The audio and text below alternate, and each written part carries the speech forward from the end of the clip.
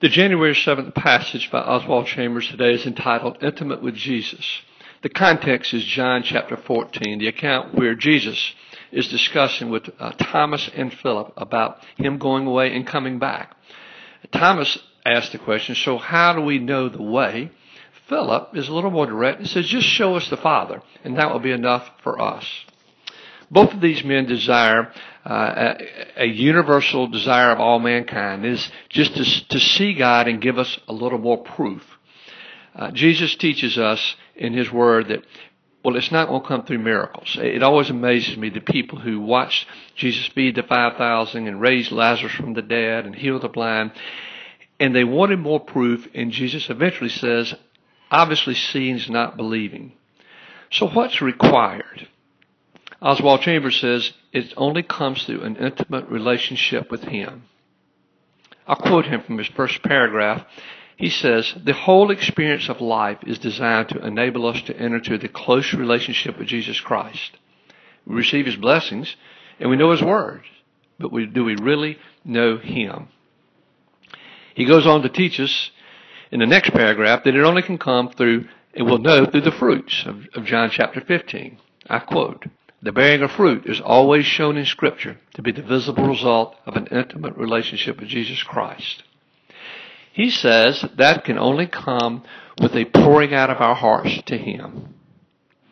Every healthy relationship with a spouse, with a child, with a friend will always require 3 S's.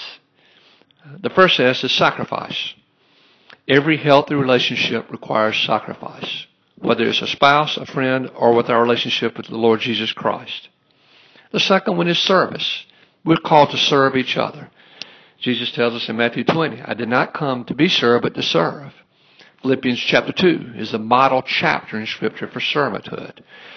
The test we should have is this. The true test is this.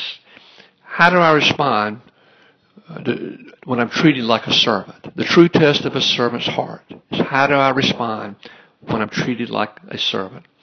And finally, just keep it simple. There seems to be a strong gravitational pull in every facet of our lives, church life, personal relationships, becoming a disciple, towards complexity and away from the simple and true. The simple way Jesus teaches us in Matthew 6:33 is to seek Him first, His kingdom and His righteousness, and all things will be added.